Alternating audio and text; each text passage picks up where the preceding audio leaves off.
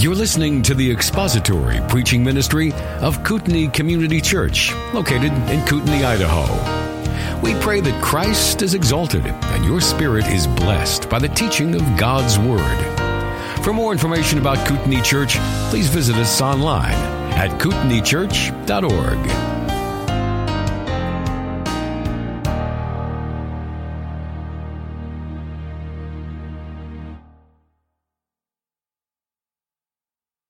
Beginning with verse 1, I'm going to read through the chapter. There's 12 verses. We may not make it through the entire chapter, but we'll work our way through it. Now the Philistines took the ark of God and brought it from Ebenezer to Ashdod. Then the Philistines took the ark of God and brought it to the house of Dagon and set it by Dagon. When the Ashdodites rose early the next morning, behold, Dagon had fallen on his face to the ground before the ark of the Lord. So they took Dagon and set him in his place again. But when they arose early the next morning, behold, Dagon had fallen on his face to the ground before the ark of the Lord. And the head of Dagon and both palms of his hands were cut off on the threshold. Only the trunk of Dagon was left to him. Therefore, neither the priest of Dagon nor all who enter Dagon's house tread on the threshold of Dagon in Ashdod to this day. Now the hand of the Lord was heavy on the Ashdodites, and he ravaged them and smote them with tumors, both Ashdod as well as its territories. When the men of Ashdod saw that it was so, they said, "The ark of the Lord of Israel must not remain with us, for his hand is severe on us, and Dagon our God." So they sent and gathered all the lords of the Philistines to them and said, "What shall we do with this ark of the God of Israel?" And they said, "Let the ark of God of Israel be brought around to Gath." And they brought the ark of God of Israel around. And they brought it around. The hand of the Lord was against the city with great confusion. And he smote the men of the city, both young and old, so that the tumors broke out on them. So they sent the ark of God to Ekron. And the ark of God came to Ekron, and the Ekronites cried out, saying, "They have brought the ark of God, of the God of Israel, to us, to kill us and our people." They sent therefore and gathered all the lords of the Philistines and said, "Send away the ark of God of Israel, and let it return to its own place, so that it will not kill us and our people." For there was deadly confusion throughout the city. The hand of God was very heavily on them. And the men who did not die were smitten with tumors, and the cry of the city went up to heaven. Well, 1 Samuel 5 continues to record what transpired next after the Philistines had taken the ark from the Israelites. Instead of God falling into their hands, he now was going to show his power. They took the ark as some kind of an artifact. They wanted to use it, supposing that they would get victory because of having this God of Israel in the ark. Now, these were polytheists, and they were very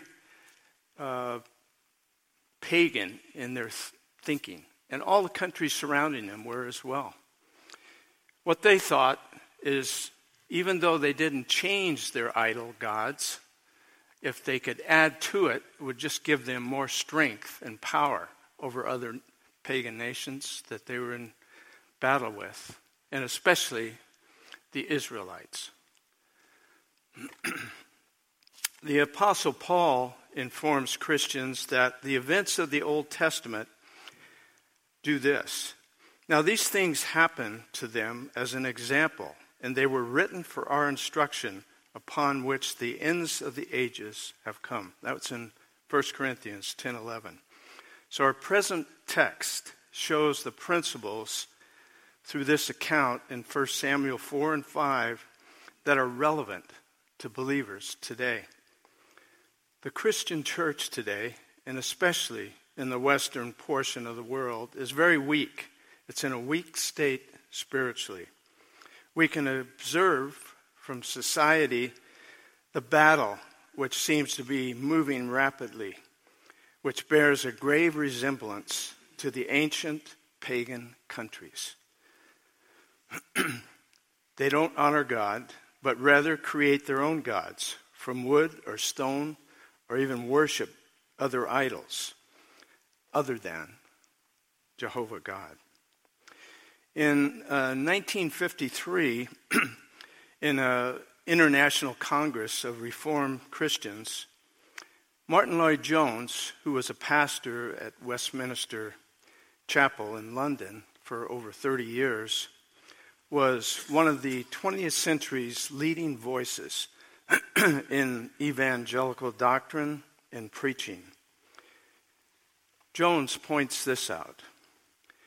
The parallels between the situation in Samuel chapters 4 and 5 and the modern church, surely it is nothing but an account of religion in a state of decline. It is God and God's cause apparently completely coming under attack by the great traditional enemy. The enemy is triumphant over the line, all along the line, and is rejoicing that this is the picture. The Philistine enemy, which he refers to as the present-day enemy, takes different forms at different times. Leading the unbelieving army today are secular philosophy and science. Philosophy has always regarded Christianity as foolishness. The apostle warned of this to the Corinthians church when he said, "But we preach Christ crucified, to the Jews a stumbling block, and to the Gentiles foolishness."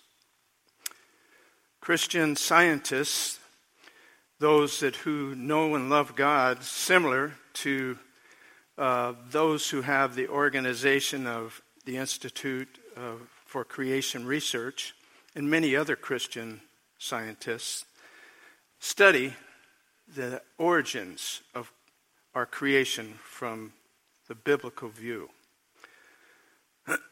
Such as Jason Lyle, who was here shortly and gave a conference a short time ago. Christians who know God have devoted themselves to the science showing the proof of creation of God. The earth and all the creation that God has brought forth from Genesis 2 and 3, or 1, 2, and 3.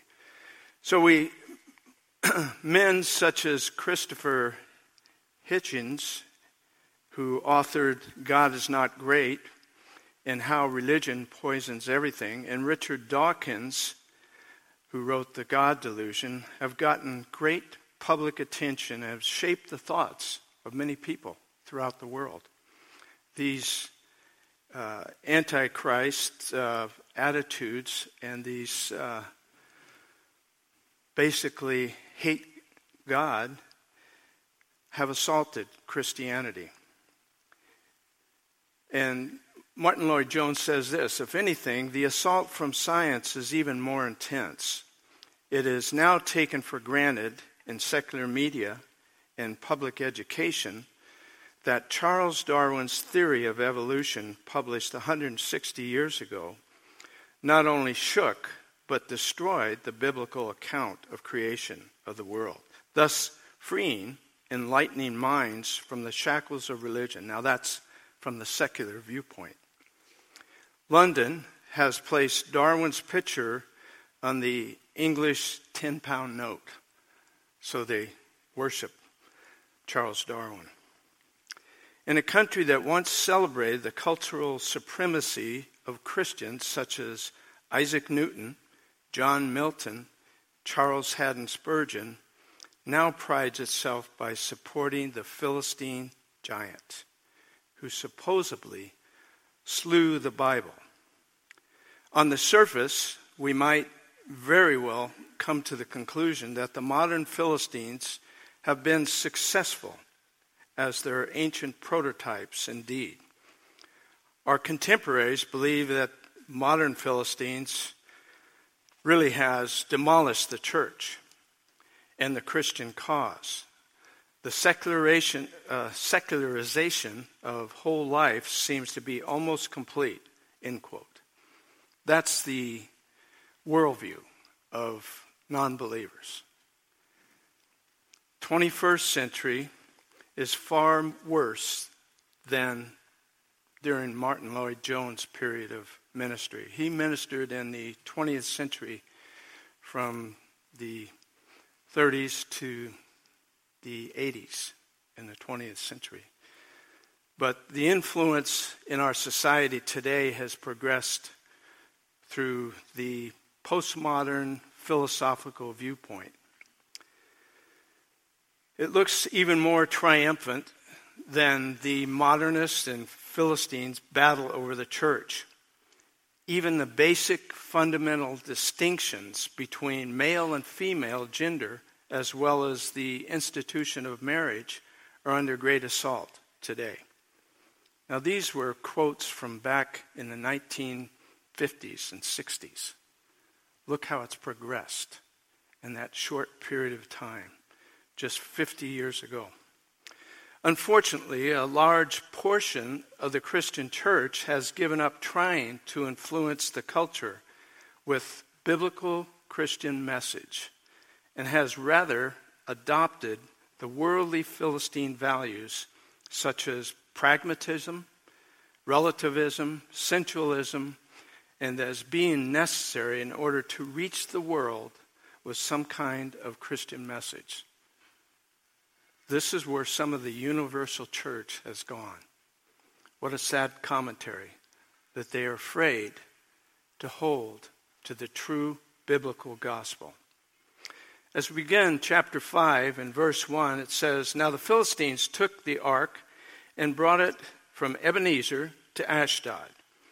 The Philistines took the ark of God and brought it to the house of Dagon and set it by Dagon." Peter's put up a map for us here, so I want to kind of show you the travel of where the ark started. We're in Shiloh, and that's where the ark was situated. Then the Israelites took it into battle to Aphek, approximately 20 miles. Then, when the Philistines have captured the ark, they take it down to Ashdod. Then from Ashdod, it goes to Askelon and Gaza, then to Gath, and then back to Ekron, later to Beth Shemesh. So, as we think of this, the Ark of God, which was a representative of God's presence with Israel, was taken by these Philistines. And as we look at this text, we'll see why they were moving it. The Philistines had not only defeated the Israelites in battle, but they also had taken the Ark of the Covenant, which was taken into battle, thinking that God would surely give them victory over the Philistines. Now, we saw that in chapter 4. And remember, the Israelites did not pray, they did not repent, they did not seek God's direction to go into battle against the Philistines. They were leaning on their own understanding. They had no high regard for God. And they were taking the Ark of the Covenant into battle just to assure them victory. not looking to Jehovah God, but just the artifact itself, treating it irreverently and as if it was a good luck charm. This is also the belief in our Western country. Our country is under God's wrath. We can see that in many ways. In Romans chapter 1, Paul gave this admonition. For the wrath of God is revealed from heaven against all ungodliness and unrighteousness of men, who suppress the truth in unrighteousness, because that which is known about God is evident within them. For God made it evident to them. For since the creation of the world, his invisible attributes, his eternal power, and his divine nature have been clearly seen, being understood through what has been made, so that they are without excuse. For even though they knew God, they did not honor him as God or give thanks, but they became futile in their speculations, and their foolish heart were darkened. Professing to be wise, they became fools, and they exchanged the glory of the one incorruptible God for an image in the form of corruptible man and of birds and four-footed animals and crawling creatures. The biblical historians of the Old Testament scholars describe the Philistine idol Dagon as a statue. Now, the statue had a head of a man, a bearded man, and on the head was helmet-like on the top of his head. He had arms, like the upper body of a man, and from there, the trunk of a fish. And ended with the fin of the tail fin of a fish. That's what they worshipped. That was their idol, their God.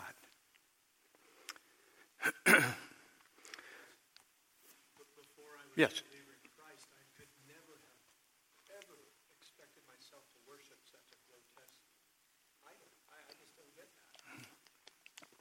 That's what Brian just said. Even as an unbeliever, I could never even conceive of worshiping such a grotesque idol. But that's how far they had fallen in sin.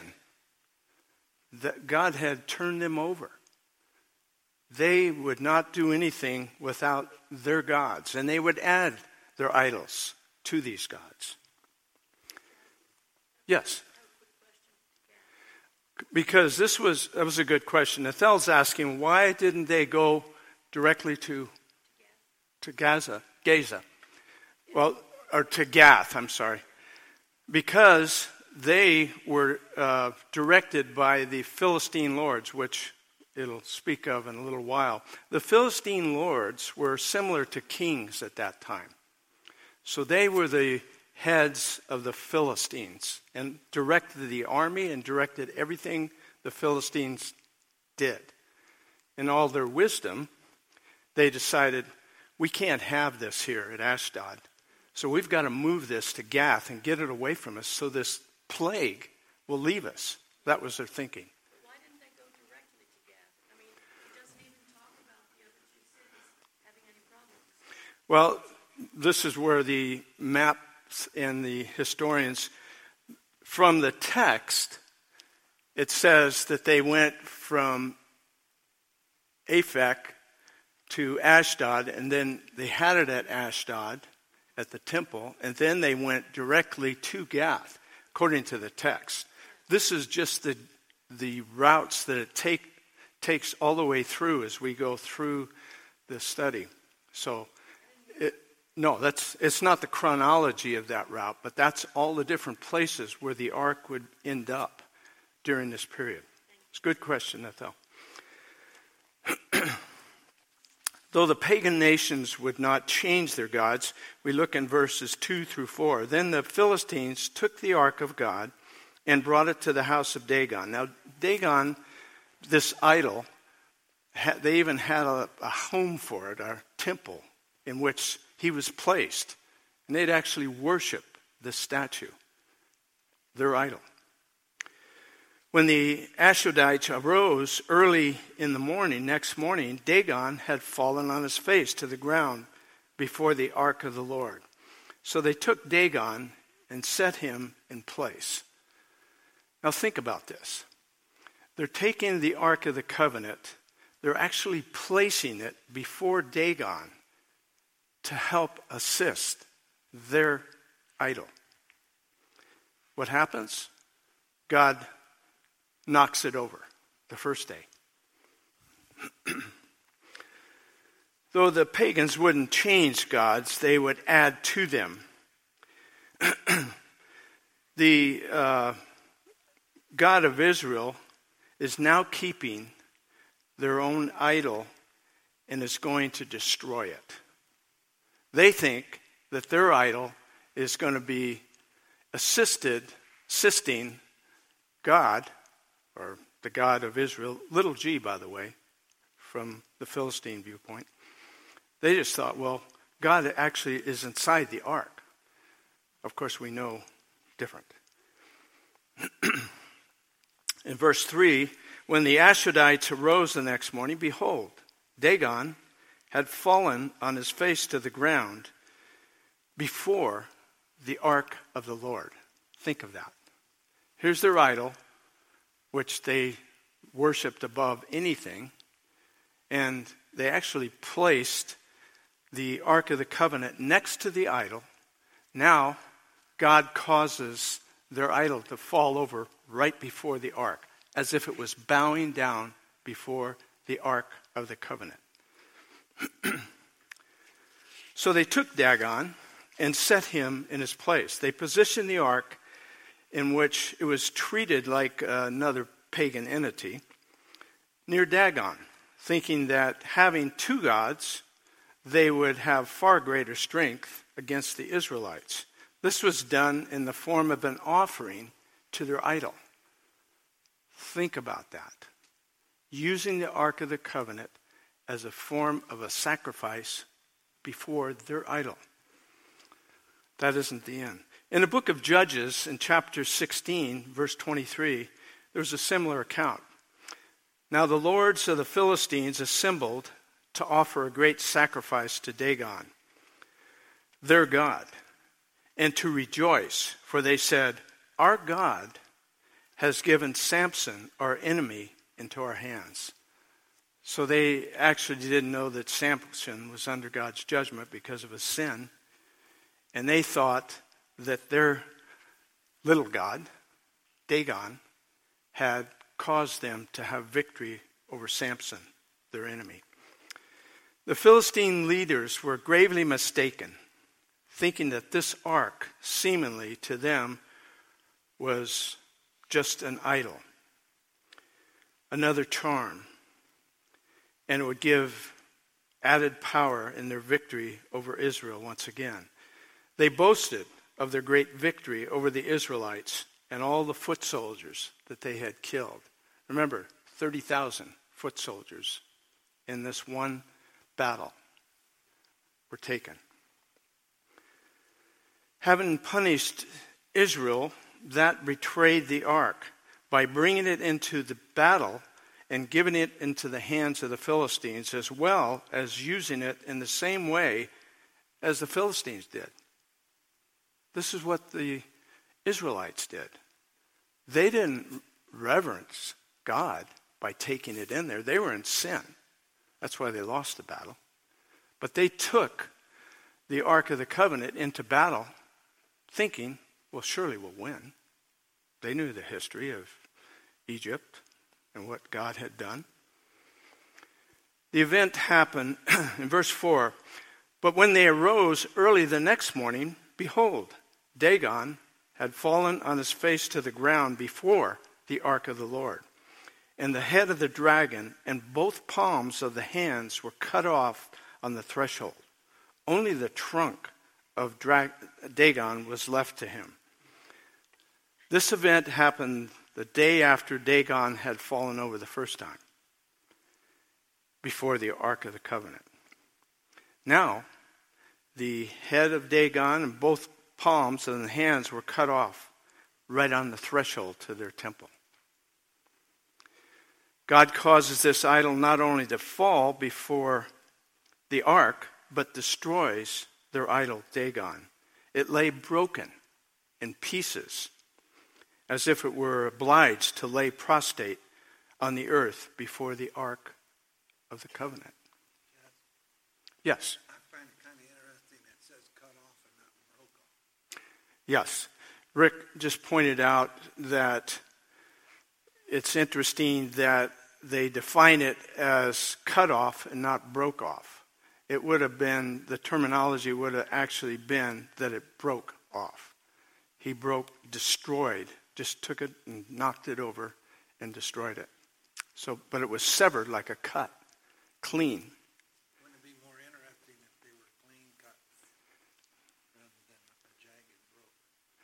Yes, that is an interesting point that Rick points out, that it had a clean break and not a jagged edge as a vase would have. Good point. God causes this idol not only to fall before the ark, but destroys the idol. It was broke in pieces as if it were obliged to lay upon the earth before Jehovah God.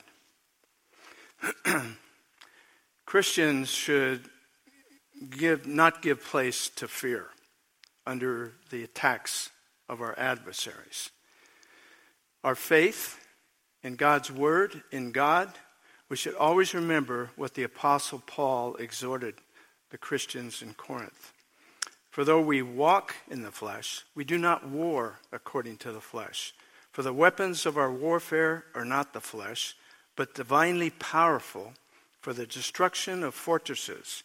We are destroying speculations and every lofty thing raised up against the knowledge of God. And we are taking captive every thought to the obedience of Christ Jesus. Now that was in 2 Corinthians chapter 10, verses 3 through 5. The Israelites entered into battle with the enemy without repentance and without seeking the Lord in prayer, nor seeking guidance and victory from him. Sometimes Christians can be so insensitive to their own sin and simply lean upon their own understanding and self-reliance to go about their daily lives. And then suddenly, when they're attacked by the enemy, we fail to discern the weakened spiritual state that we're in. Neglecting to examine ourselves before the Lord with whatever sin may be a repetitive sin. We're admonished by Paul in Colossians this way: therefore, consider the members of your earthly body as dead to immorality, impurity, passion, evil desire, and greed, which amounts to what? Idolatry. So as we recognize the reverence we show to God, we deal with sin in a fashion of obedience. We don't wait. We don't postpone. We repent and turn to God for his forgiveness and continue to serve him. The Israelites were not only sinful state when they engaged the Philistines, but they also showed irreverence and a wicked lack of honor for Jehovah God. They did just as, in a sense, in some manner, as Hophni and Phinehas, who were priests to be given sacrificial offerings to God, and they were stealing the offerings for themselves and then doing immoral acts with the women who attended the temple. Paul exhorts believers in 1 Corinthians 6. He says, all things are lawful for me, but not all things are profitable. All things are lawful for me, but I will be mastered by nothing. So we have to remember that sin's our enemy. It's a destructor. As many of you were here for the memorial service Wednesday evening, as Betty Kinney, we were remembering her life. Jim brought the message about sin, what a thief it is. And that's so true.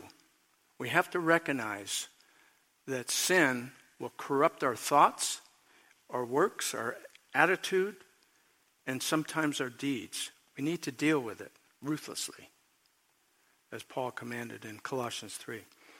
Verse 6 and 7, now the hand of the Lord was very heavy on the Ashdodites, and he ravaged them and smote them with tumors, both Ashdod and its territories.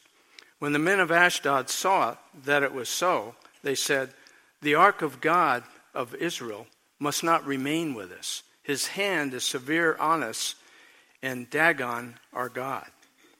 God's judgment was not restricted just to the Ashdodites, or those Philistines in Ashdod, but it went throughout the territories along the coastal region of the Mediterranean to other cities. Now these tumors, some of the historical scholars said that this is actually a common plague along coastal regions in that area. Back in that period, they had a disease that was like the bubonic plague. And tumors actually describes the rendering there as the swelling growth. It was a disease that frequently spread in the coastal regions. Initially, it was spread by mice and rats that came onto the ships and that landed in the ports of these coastal towns. The plagues in this case initially were affecting much of the coastal regions, but continued to spread inland, so that most of the residents in the local towns, as are shown on the map, were affected by this plague. It wasn't just there, but the Philistines in the other towns were impacted as well. This judgment of God upon the Philistines could have brought repentance on their part, and that's what it should have done. They should have realized that they were serving an idol, not the God of the universe, not their creator God. Peter. This part blows my mind because twice they come back and they're... Good point, Peter. We sometimes don't recognize how bizarre sin is. And we could be so blinded to pursue things that God hates and somehow think that we can find enjoyment from them. Maybe for a season, but eventually it's going to poison us. God hates sin. We need to recognize that and honor God. In verses 8 through 10, so they sent and gathered the lords of the Philistines. Now the lords again were the rulers, like kings. They gathered Philistine lords to them, and they said, what shall we do with the ark of God of Israel? And they said, let the ark of God of Israel be brought around to Gath. That was a question that Athel asked. Why would they go there? They just wanted to get rid of it. They just wanted to go directly to Gath. And they brought, go ahead. And they brought the ark of God of Israel around. After they had brought it around, the hand of the Lord was against the city with very great confusion. Now this disease that came upon them was not only causing confusion, but death. Some of them were dying from this disease. So they were trying to escape this, and all the cities were in confusion. People were dying. They didn't know what was happening. But the lords did. These Philistine rulers, they knew exactly what was happening. They just wanted to get rid of it, thinking, oh, well, if we get rid of the ark, nothing's going to happen to us. We'll be all right. No, God was going to plague them. We can't run from our sin.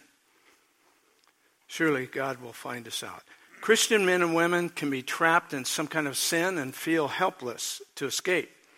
Yet we have the promises of God, which by faith, through God's grace, we can partake of.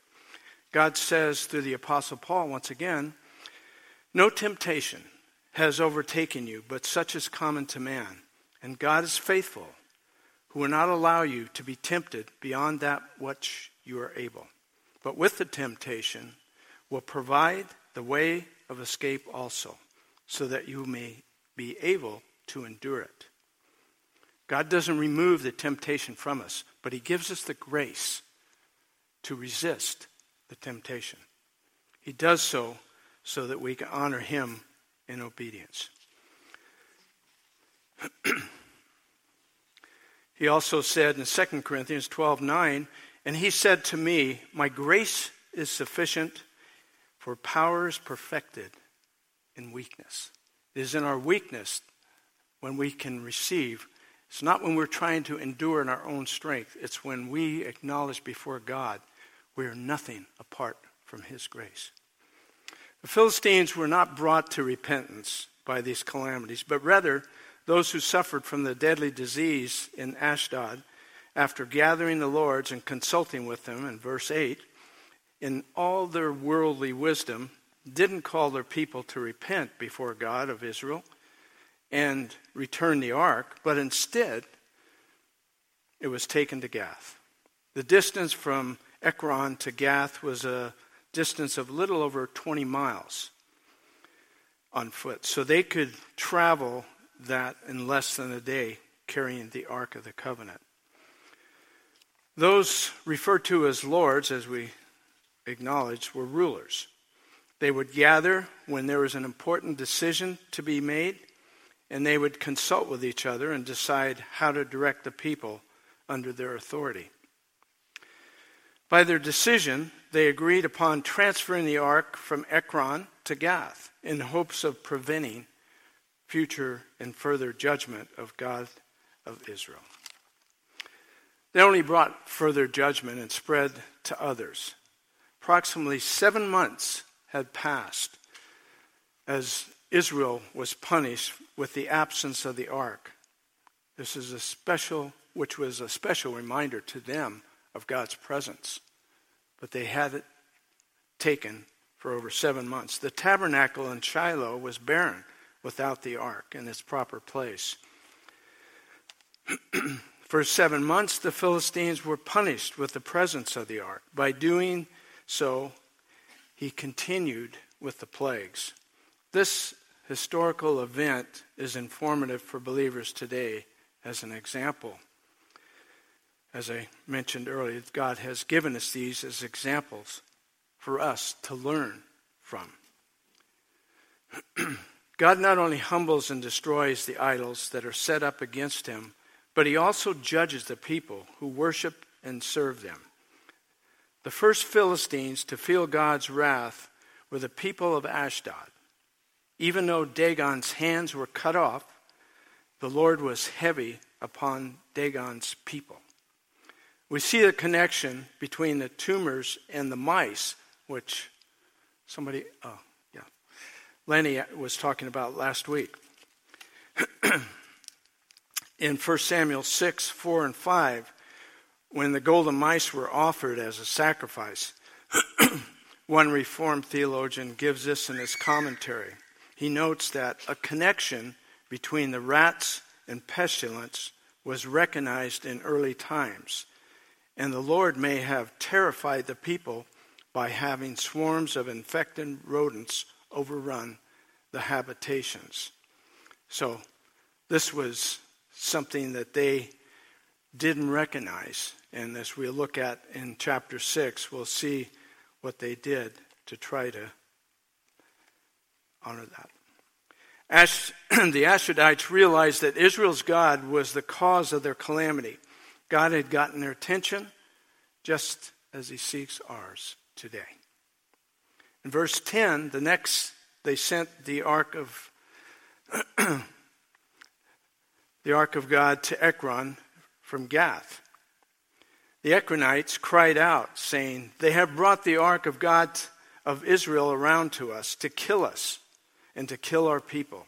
The point is, God's heavy hand against them for worship these false gods is universal and constant. In verses 11 and 12, they sent therefore and gathered all the lords and the Philistines and said, "Send away the ark of God of Israel, and let it return to its own place, so it will not kill us and our people. For there's a deadly confusion throughout the city, and the hand of the Lord was very heavy there. And the men who did not die were smitten with tumors, and the cry of the city went up to heaven. Now those that have children that have to pick them up, you can go ahead and pick them up. I'm going to try to finish this text if we have time. This episode is not an isolated incident, but a warning of God's judgment on all idolaters. The experience of God's obvious judgment on the false gods of our time makes a similar point. Again, Martin Lloyd-Jones makes this comment regarding this passage. Everything that is happening in this century is in the same way pointing to the judgment of God upon rebellious man and announcing the final destruction of all who do not submit to him. We may ask, well, why are Christians so often defeated? And one Reformed commentator makes this statement. The episode of the ark in Philistia, or captured by the Philistines, speaks powerfully of God's people into the Philistine world. What the message to Israel is, and what the message to the church. What's the message to Israel, and what's the message to the church? The point for us is to understand rightly the cause of our defeat in the world. The fall of Dagon before the ark of the Lord shows that we suffer defeat not because our enemy is stronger, much less that the Philistine god was stronger than our God. Rather, the cause of our weakness and defeat is our estranged relationship with the Lord. End quote.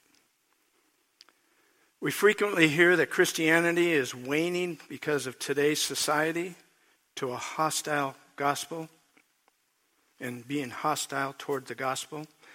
We cannot expect educated people to seek truth from the Bible rather from the certified results of science. We cannot hope for people who are drunk on sensual pleasures to be interested in church service, especially worship that fails to conform with popular taste and demands. We cannot expect today's people to give their video short attention spans to serious Bible preaching. The Philistines of secularism, sensualism, relativism are just too strong, and biblical Christianity lacks of sufficient appeal. End quote. It is because of this view that many Christians and churches have concluded we must join the Philistines if we're ever going to win them. This shows us it's not the church's job to cast down the Philistine gods. The goal of God's people, based upon Scripture, is to honor the Lord in all things and to refuse to join the world's idolatry and remain faithful to our God and His Word and His gospel. Put on the full armor of God so that you will be able to stand firm against the schemes of the devil. We're not told to go on the offense against Satan. It says, therefore, take up the full armor of God so that you will be able to resist in the evil day, having done everything to stand firm. Stand firm. Ephesians 6:13. We're not told to wage warfare against our enemies. In His own time, in His own ways, we can be sure that God will humble the idols of this world. We are to remember the one thing, the Lord, to trust Him and the spread of His gospel to a lost and hopeless world. That is the hope that God left the people in this world. It's not for us to go out and fight the battles against Satan. It is for us to stand firm in the gospel and honor God. Thank you for listening to the latest podcast from Kootenai Church. If you'd like to learn more about Kootenai Church or to donate to our church ministry, you can do so online by visiting kootenaichurch.org. We hope you enjoyed this podcast and pray you'll join us again next time. Once again, thank you for listening.